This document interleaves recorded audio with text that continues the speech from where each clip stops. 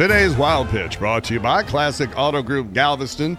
Some of the players were disappointed that many fans were long gone before the Texans' dramatic comeback Sunday night against the Colts. Now, in the fans' defense, it was a Sunday night, and the team was playing like horse bleep, offering really no sign that a comeback was in the making. Rotund nose guard Vince Wilfork had an interesting theory. I just want to know, for all the fans who left, I hope their brisket turned out okay. They had to go home and check it. With Vince, it always gets down to food, Dean. And by the way, you should never leave a brisket cooking when you're not home. That's today's Wild Pitch.